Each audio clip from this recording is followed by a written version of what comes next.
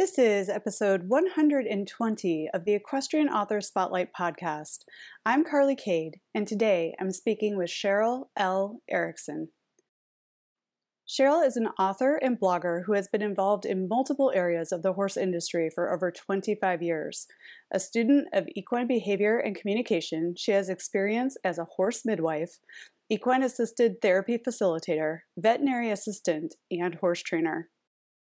Cheryl is the author of the award-winning memoir, Follow Me Friend, a true story about her struggle with undiagnosed PTSD and the healing power received through the special connection she shares with her mare, Farletta. Cheryl's other creative endeavors include the blog, Peace Horse Journey, which explores her concept of horse-guided self-discovery and how equine behavior can be influenced by what the human brings to the relationship. She also writes the Sputter Moo Briars blog, which dives into the stories and history of the model horses in her collection and the real horses they represent. Cheryl currently spends half the year working as a horse midwife, delivering foals and caring for mares in their newborns for various thoroughbred farms in central Kentucky. In the off-season, she focuses on her writing, book events, and speaking engagements. Settle up for a moving conversation about living with post-traumatic stress disorder and healing through the power of the horse-human relationship. Now, let's get into the interview. Welcome to the Equestrian Author Spotlight podcast, a podcast featuring interviews with equestrian authors who love all things horses and writing about them. In each episode, you'll hear inspirational stories from horsebook authors, including writing advice and marketing tips to help you write your very own horsebook. If you're an author, aspire to be an author, or simply love horsebooks, then you are in the right place. I'm your host, Carly Cade, and creative writing makes my spurs jingle. Hi, everyone. Welcome to the Equestrian Author Spotlight podcast. I'm Carly Cade, and today I'm so happy to have Cheryl Eriksen on the show with us. Hi, Cheryl. Welcome. Hi, Carly. Thank you for having me. Of course. So my first question always for people who listen to the show, and if you're new, welcome, is Cheryl, how have horses touched your life? I guess, how haven't they touched my life? You know, every aspect of my life has been touched by horses. They are something, when I was very young, I connected with horses in a way that just made me feel very comfortable to be around them. Their world made a lot more sense to me than the people world. And so I still do this as an adult, but I didn't realize it as a kid that I kind of filter my experiences through my knowledge of horses. And it just is a very comfortable thing for me. And that connection with horses has allowed me to explore some pretty intense memories and feelings in my life. And there's been so much growth in my life because of horses, and they're just fantastic teachers and friends, of course. So they're just, like I said, every aspect of my life, it's always been touched by horses. Mm-hmm. So were you born with it, like so many of us were, like obsessed with it from the beginning? What was that first moment that like really blew it wide open for you? I think I can't say if I was born with it because I didn't have exposure to horses at all until I was around third grade. And our family went to a trip to Florida, and we went to Busch Gardens. And there was a ginormous, huge Clydesdale statue there at the entrance. And I was just enamored with that statue. I wanted to sit with it. And I wanted my mom to take a picture of me with it, which I think she decided to, but she couldn't understand why, when we had all this great, amusement park to see, why I wanted to sit with this statue. It wasn't even a real horse. And that was the first time. And again, I couldn't understand or explain that, but I remember that so distinctly all these years later, just that feeling of safety and connection. And that would be the start. And it wasn't until later I got into 4-H and riding lessons. And that was probably I was around 11 then. So it was a few years, and then didn't realize you could be in 4-H and be in the city. But I was able to lease a horse, do a free lease on a horse. And that's kind of where it all started. as far as getting into the being able to handle horses regularly and learn about them. So, That is so great. I was also in 4-H as a young person, and it's a wonderful organization, and that was a lot of my learning in the horse world also. And how lovely to be able to lease a horse and have that experience within such a great organization as well. yeah, it's really was a blessing. Let's talk about your book. Tell us a little bit about your book and how you went about sharing this for others. Sure, sure. The book is called Follow Me Friend, and I'm going to hold it up here a second. There it is. And it's a memoir about my experiences living with the undiagnosed PTSD. And then the next part of that is how my horse helped me to look into myself more, in more of that introspection, and helped lead me on that path that has helped me heal from that, and to the point that I was more able to function in the world and understand, what was going on with me. But so the story is really in two parts, and it's for two.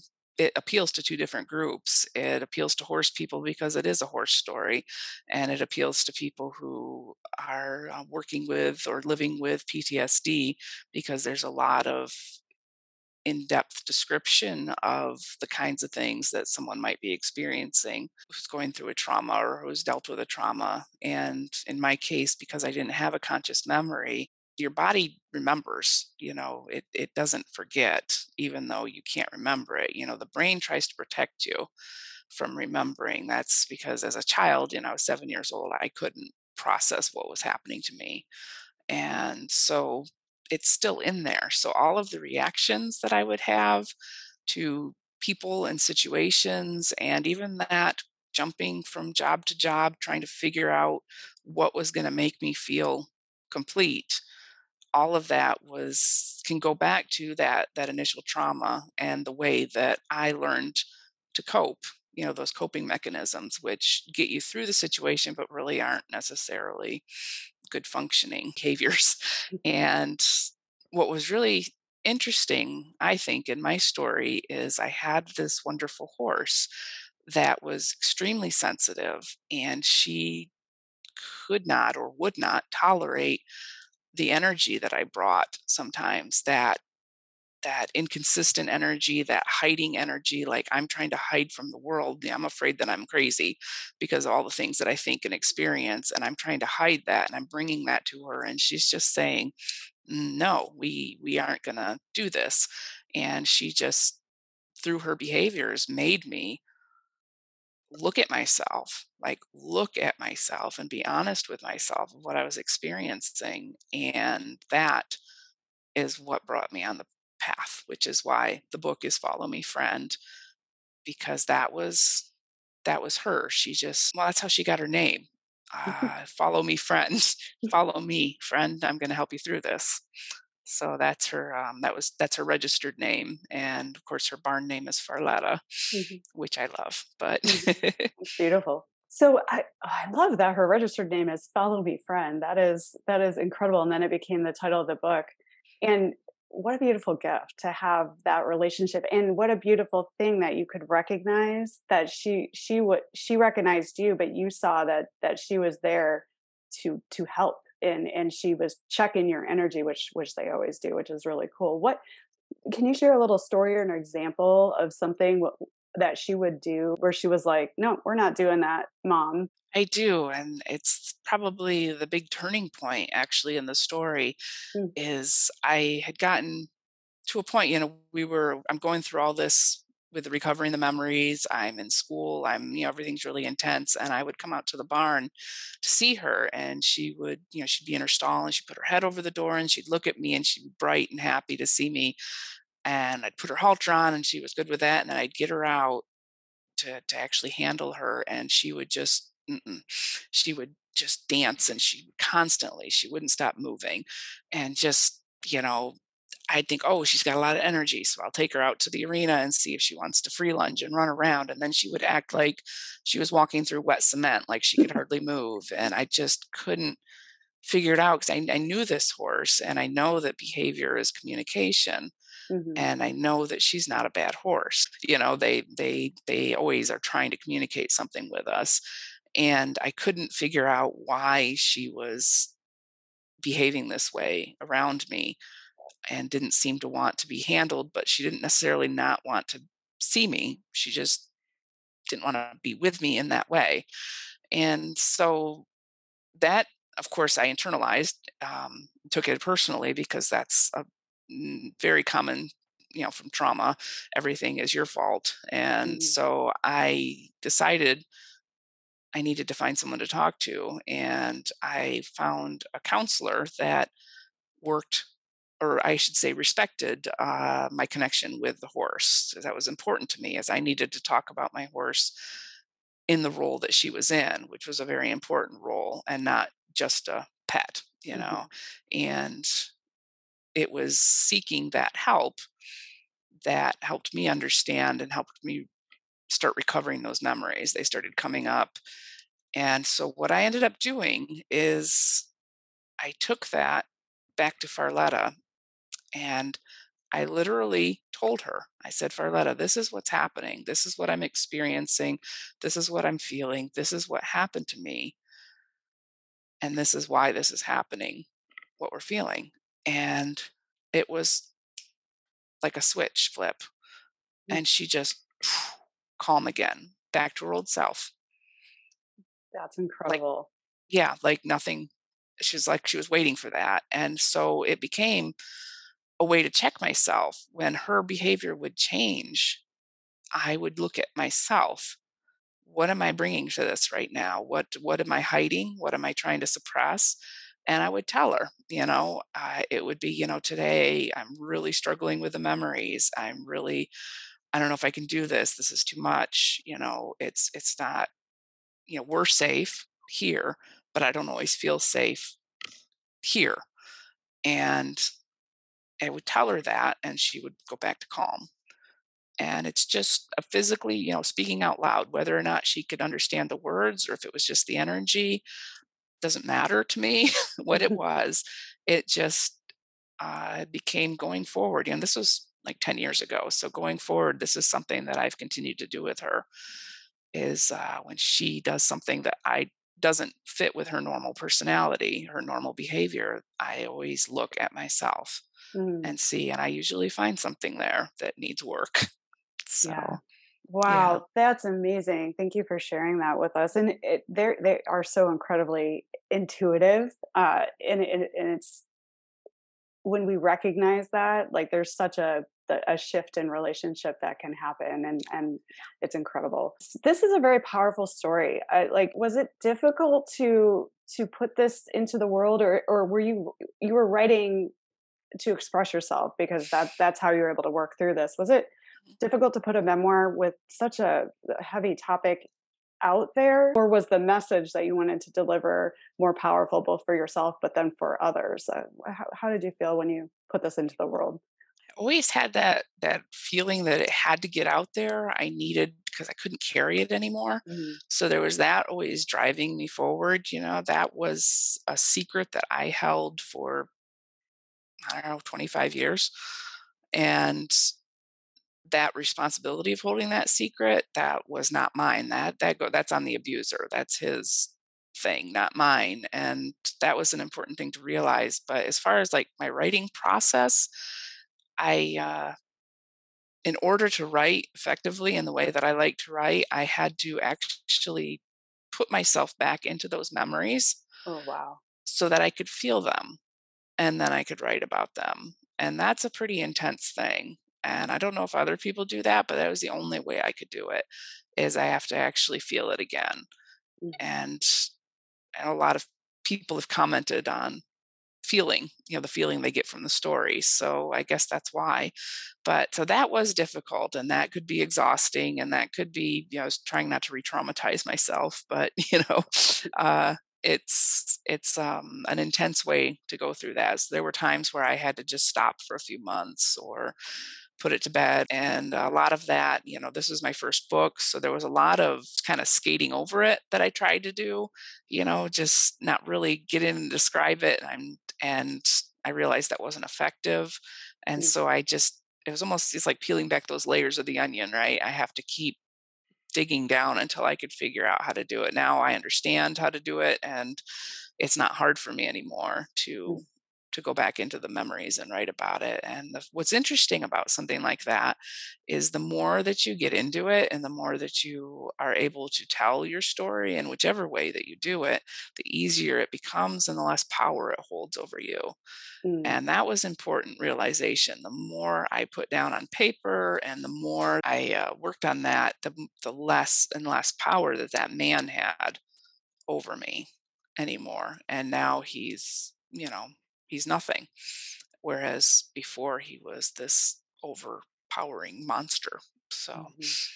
yeah, Wow, that's really powerful and so brave. It's so brave for you to go in there and feel those emotions. But I really love that you said by being brave and re experiencing it for yourself through writing, it lost its power over you. I think that is really an incredible message. Good on you for putting this book out in the world and taking it on and going through that. That's really an amazing accomplishment. Congratulations. thank you. How are you reaching your readers around this work? Because this sounds like a very important story for anyone dealing with trauma. How are you communicating about this to others or reaching the audience? That I mean, obviously, horse people will like this, but it's a it's a big topic. So how do you get the word out about this to people? I use a lot of social media. Hmm. I'm on Facebook. I'm have tried TikTok. TikTok, Twitter. I'm not a big fan of Twitter. Might try Instagram. I need to broaden a little bit, but I do. I've got a few Facebook pages that I run, and that helps. I have a blog that I write, which helps a little bit, but a lot of it is I probably sell 50% of my books by going places and Hmm. meeting people. Hmm. So everything, I just try to think of all of the things that I can do to reach people. I'm most comfortable, of course, in the horse space. That's been my whole life. So I will go to tax sales, get a table at a tax sale and meet people and do books, sign books. I've done the equine affair.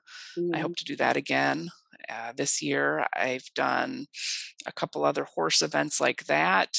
And then I've also reached out to my alma maters. I went to a horse school and got my equine studies degree at a school in Illinois. I went back there this last year and did a book signing and reading, which went really well. And then I also reached out to Western Michigan University, where I did my social work program and taught a course actually about Cool. trauma and working with horses and equine assisted therapy, and then did a book signing after that. So that was just, I try to be creative and think of all the things I can. I'm into model horses, Breyer horses, and I live in Kentucky. So I go to Breyer Fest. I actually sold a ton of books at Breyer Fest last year. Just people, they get excited. It's a horse, and meeting the author apparently is a exciting thing. It's funny to watch people, like they'll look at the book and they're like, "Oh, a book," and I'm like, "Yes, I just wrote that." And they're like, "You did." So if you're an author and you're out there, get out there with your book. People like the face, Hmm. with the book, and that's exciting. For people to meet the author, I think, and have that connection. And I sell a lot of books that way. So I'm always trying to think of new ideas. I'd like to reach out more to the mental health community, Hmm. not as connected there as I used to be because it's been a while, since I graduated and I didn't go into practice. I also work at reaching out to the equine assisted therapy community. Done a lot that way. So it's just kind of, it's like a constant thing. Everything I can think of, get an idea, get out there. What haven't I tried? And keep reaching. And because I believe this book is going to help people, I want it to help people. I also like to put them out into the universe, which means I take them and I'll leave them places. Sometimes I've left them at the airport or at a coffee shop or just some random place where I feel like maybe somebody will find it who needs it. And yeah, so I love doing that, and just finding different ways to help people get that book into their hands, believing that it will find the person that needs it. Oh my gosh, that's wonderful. I love the little gifting and leaving it in places. And I do believe that the people that will need it, that will pick it up, it's meant to be. That is wonderful. So with marketing, it's so interesting, right? And it's like I think you have to like what you choose to do in order to get your book out in the world. Like, Mhm. social media is fine, it's an avenue, but it's not the only way to do this. And I love that you're talking about going to events and meeting people and talking, and how cool teaching a course. Like I see a lot of value in you speaking about the book and about your experience. So, and Briarfest is an amazing place to go, and that's just all very magical. And it seems like the one-on-one relatedness is like a really special place for you. So there's no magic way to do it. Talk to us a little bit about your path to publishing. What route did you choose to go with this book? I went with self-publishing, Hmm. and I did initially try to do the traditional route. I did, I really only tried 3 or 4 different places that I sent it to, and because it's such an intensely personal story, even the really, really kind and gentle rejections just Mm. really tore me up. I really struggled with it, and actually would get me I would stop doing anything with the book for months. It just it was really difficult to go through. And then I finally got somebody who said they were interested, and it ended up being like a bait and switch kind of a thing. And they really were a hybrid press, and they asked me for like $5,000. And I was just like, no, Mm. this was just, anyway, that whole thing made me really mad. And when I get mad, then I get really productive. And I said, there's no reason I can't just do this myself. And I, you know, I know self-published sometimes gets kind of a bad rap because there is a lot of stuff out there that didn't get edited and isn't really well written and couldn't get a traditional contract or whatever. I don't want to be disparaging like that, but if you are going to go that route, my recommendation is to put the money into getting it professionally edited, get a professional cover design, and a professional formatter. I used all Hmm. three, and get a really polished book out there. And that's what I ended up doing. And I'm very glad I did it. And honestly, with the traditional route, you're going to do the marketing and all of that anyway. Hmm. So you may as well keep more of the royalties. Hmm. Whether or not I'll try in future books for traditional, I might. I haven't decided. My second book will be self published. I just can't stress enough how important it is if you do that to get the everything done professionally. Hmm. It's just so important. People look at a book and they're like, the, you look at the cover, it looks amateurish. They're not even going to pick it up. It doesn't matter if it's the greatest story in the world, they're not going to pick it up. Hmm. And, some people get in, you might really like your story, but if it's not well edited, then again, they're just going to not read it. Yeah, and I love what you're saying there. That is 100% correct. Like I think definitely invest in the book, put out the very best product you can, work with a professional editor, cover designer, formatter, do all the right things, all the things that anyone putting a book going anywhere out in the world should do.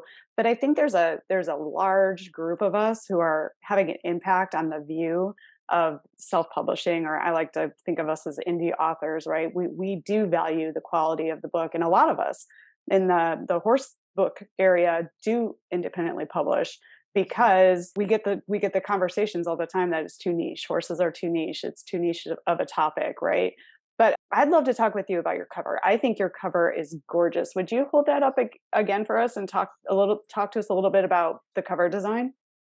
Sure, this is the cover again, and that's my horse on the cover. And actually, there's a great story that goes with this. When I was a kid and I was dealing with all those intense feelings and not knowing what was going on and all of that, I escaped, like a lot of us do, into my horse books. And I love the Black Stallion series. I just obsessed over those books.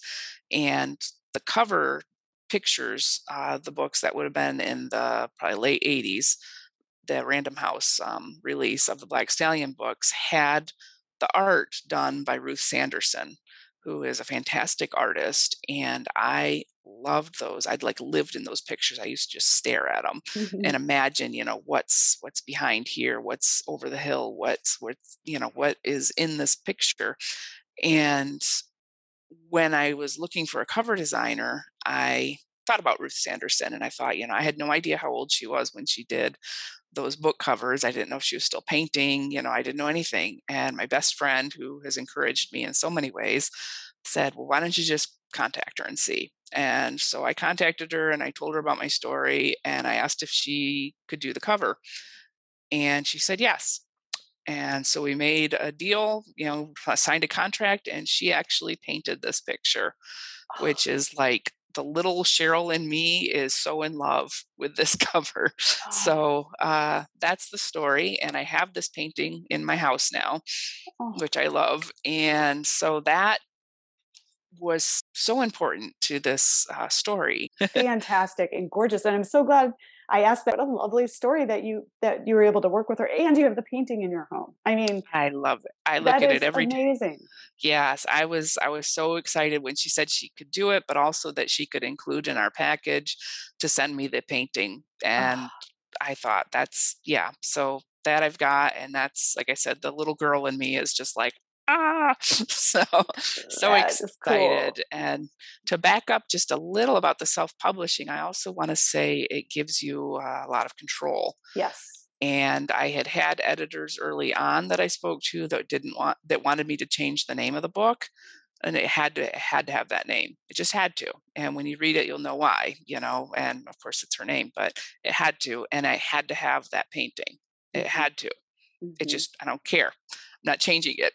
Hmm. So that was important because had I had a traditional contract, they could have overridden me on those things and done something completely different. And wouldn't that have been a real shame and a disappointment? So, Absolutely. Yeah. The control and being able to create the product as you see it and control the cover design and what you title it and the things that are important to you. There's so much more power and ownership when you do it yourself. There's like such magic and all these magical things happen when you decide to share your story and being bold in the connections you create and then all wound up in this incredible cover for you. So that's really cool. Thank you for sharing that. thanks. And then I always like to ask these questions because it's a little bit different from everyone, and I feel like there's like a learning opportunity in the responses. So for you, Cheryl, what is the very best thing about being an author? But then on the flip side of that, what has been the most challenging thing for you? The best thing I think is having that finished product, Mhm. that's like a culmination of hours and hours and years. That took me like 8 years to make that book happen. And just having that sense of accomplishment for that and knowing that my story is out there in a way that I want to tell it. The most challenging is putting yourself out there and trying, that marketing is constantly trying to sell yourself. And that is for someone who spent, my entire life trying to be invisible. Mm. That's really hard. I'm getting better at it. I'm getting used to it. I'm here, I'm doing podcasts, yeah, it's just calling attention to yourself constantly. It just feels kind of, and so that would be my struggle, definitely. Yeah, and what's interesting also through the challenges, there's power. It's interesting to me that people are can be harsh with creatives because Mm, being a creative is a labor of love and it's very personal. And it's I think sometimes people don't understand how much of yourself goes into the creation of something. I beg of people to tread gently on creatives and good on you for being on the podcast and making it work. It's like but it's just like the writing or you sitting with your memories. It gets easier as you yeah, gain power over the things that are challenging, right? definitely gets easier and every day. And so it's a totally different person, it feels like almost that, or at least I can access a different person. Put it Yeah. that way. Yeah, it's like Access the growth. on Cheryl. Yeah, I love that. The on Cheryl. I like that. Yeah, and that's so funny too about writers. Most of us would rather, kind of be a little bit more invisible or we're introverts Yeah. because we're creatively thinking. And then you Mhm. have to create this other portion of yourself are trying to activate it in order to fulfill the things that it requires to get the word out about your book in the world. So it's sort of like a teeter totter trying to get balanced. Yeah, But yeah. yeah. So, what advice would you give to someone who is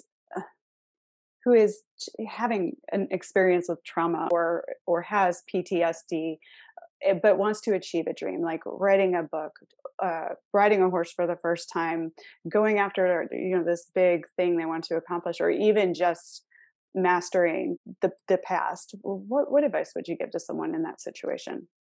The first thing I want to say is to be gentle with Mm, yourself and accept that, this isn't, something that you necessarily have control over. This is, PTSD, it's a reaction that happens in your brain that's like a pre-programmed from your trauma, right? So it's like a cascading effect when you get triggered. It's not, and the reason I say that is I think a lot of people think that you can just stop it or control it, but when you get to that point, it's like a chemical reaction. I had a therapist who called it a chemical dump, and mm, that chemical dump is telling you that if you don't change or stop or whatever is happening to you right now, you're going to die.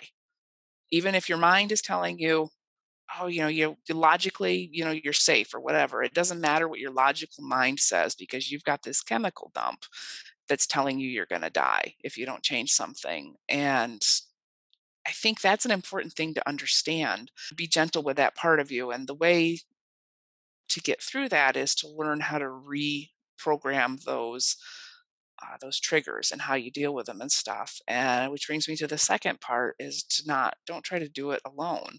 mm, Get some help, find someone to talk to, and the whole part of why I never sought help for anything that was going on with me, the depression, the anxiety, and all of these what were PTSD reactions, these I'm going to die if I don't get out of this situation reactions that I was having, that didn't make any sense to me was, yeah, I didn't want to tell anyone.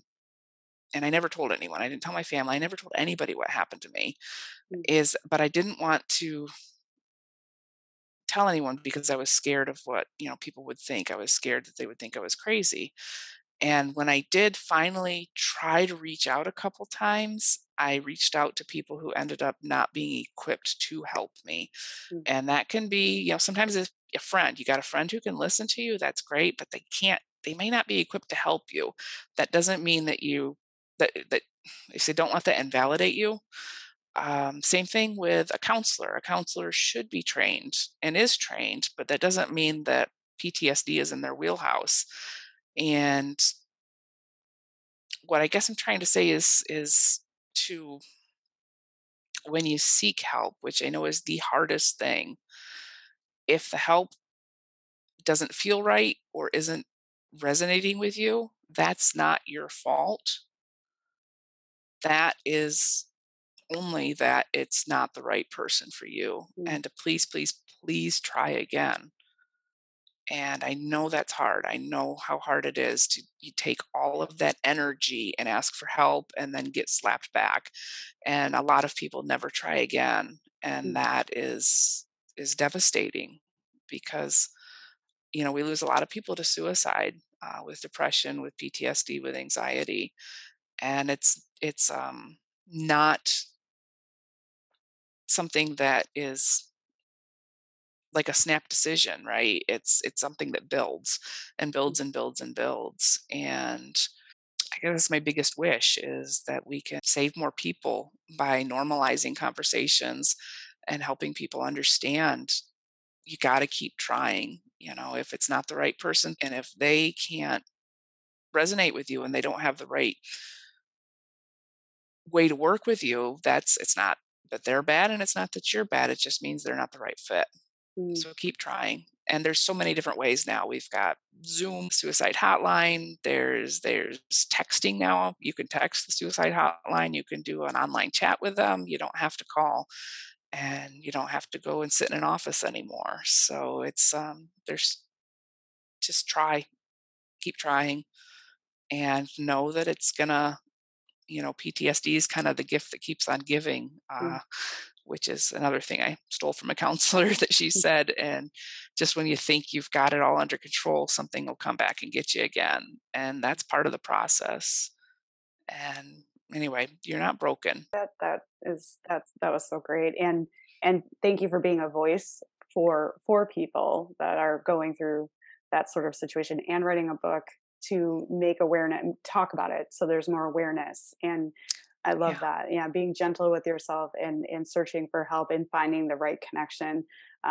Yeah, that's a big component of it, but don't give up. So thank you for Mhm. being an advocate for people suffering from PTSD. That's really important. And we need more people doing what you're doing. So thank you. Thank you. Yeah. I always like to ask this one too, because I love to learn. I love to continuously learn, and I like to take other people's recommendations. Have you read or listened to anything lately that has really inspired you or has impacted you? Yes, I love to read stories about real people Mm, and their experiences. And, I read a ton of memoir, which would be another bit of advice as a writer, and read your genre.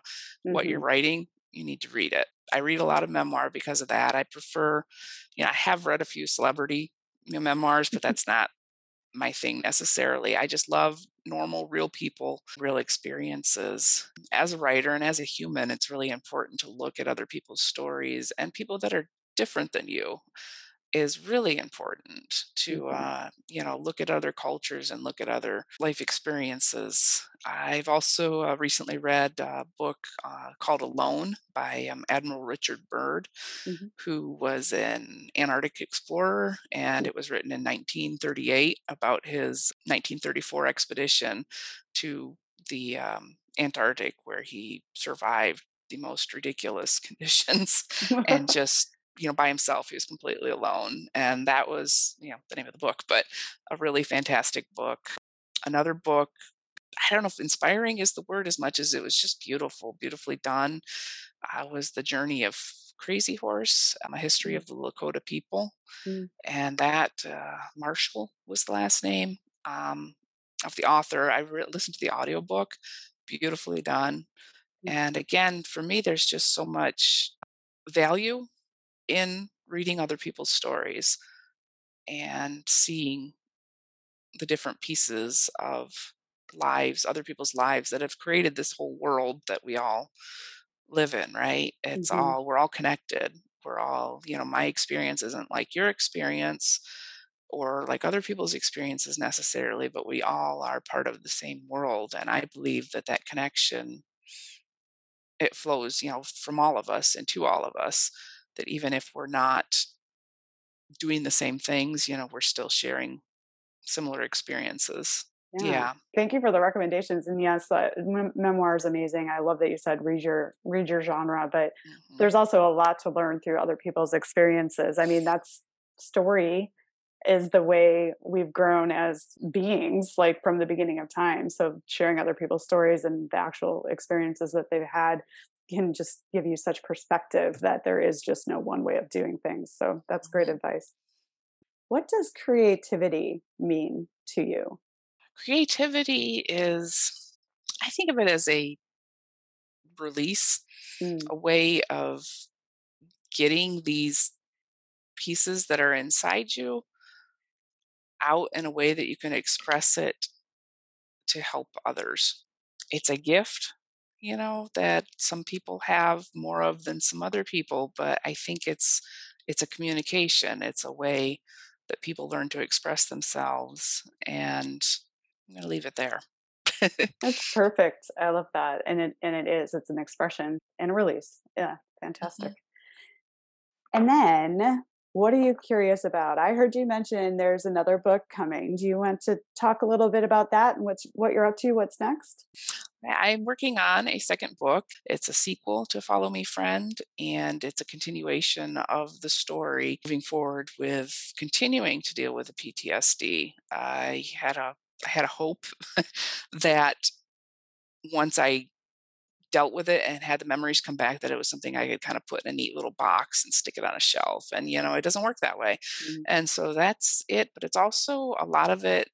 I'd almost describe it like a horse-human love story, just that my horse as my teacher and helping me to look inside myself and learn how to love what is there Mm, and to embrace that part of me and all of me and to accept who I am and where I am and what makes me tick. And that was a real gift from her. It's a little different than Follow Me Friend, not as much intensity as as far as the trauma and that sort of stuff, because a lot of that was in the past, but there's just a lot more about that connection and mm. the beautiful relationship. And I'm pretty excited about it. So Yeah, it's yeah. exciting. It's seen once you've done the first one, you know you can do it, and the second one is more exciting. It's still a mountain climb, but when you hold that book in your hand, you'll be like, oh, so happy. That's Yeah. wonderful. And I love how Yeah. you described it, a horse human love story. That's Yes. lovely. Yeah. Thank We you. need to I love celebrating the relationship between horses and humans when you have that deep bond with your heart horse. It's so awesome. Yeah. I can't wait for that one to come. Congratulations. Thank you. Thank you. And thank you for being so open and sharing so much of your story and yourself with us and talking about these topics. I I think you're brave. I think it's important. I'm glad that you're bringing your voice to the conversation. Can you tell listeners where they can find more information about you and your books? Sure, sure. My website for the book is followmefriendbook.com.